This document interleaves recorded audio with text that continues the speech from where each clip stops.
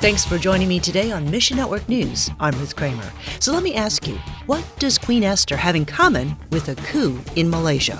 We'll explore the answer in just a moment. And then later, COVID-19 has forced a lot of cancellations, but there are some things coming back stronger than ever. Stick around and learn how to live out your missional calling. We'll begin today in Myanmar, where the military has staged a coup detaining several politicians. The military party suffered badly in last year's elections, but claimed fraud cost them votes. The move stalls the progress toward democracy that Myanmar's made in recent years. The U.S. and many other countries have demanded that the military release all political officials and respect the election results. Joe Handley of Asian Access details what Christians are saying inside the country. The National Church in Myanmar is declaring this the days of Queen Esther's prayer. And so the Church of Myanmar is wanting to rise up, not in terms of a political sense, but in terms of an Esther-like moment. How do we diplomatically, wisely, assertively, but not aggressively, present something that is going to be good for Myanmar? Others have said this is a tragedy for their nation. They're calling for repentance. Pray the Big C Church will be an agent of peace, stability, and hope in Myanmar.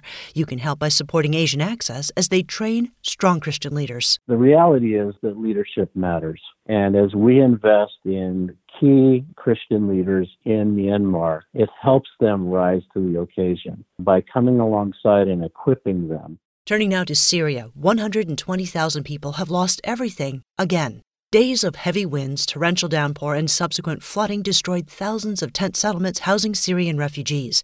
Tom Doyle of Uncharted Ministries says, "There's thousands of them in these camps, and many camps, the entire group of tents were washed away. And so now these people have nothing, as if they don't have enough problems there with the 10-year war. 83% of the population is under the world poverty level." Uncharted and its national partners work with fellow believers and the United Nations to meet physical needs in the flood zones.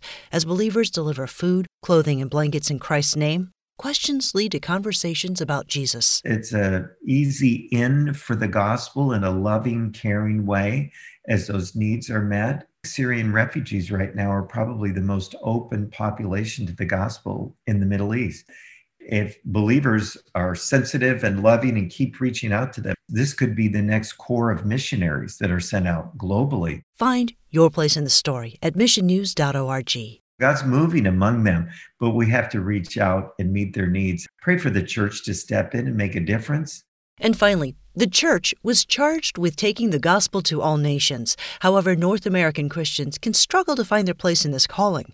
Wycliffe USA recently published an article to address this disconnect. It offers up 4 disciplines and 4 practices to help believers live lives dedicated to Christ and engage with spreading the gospel.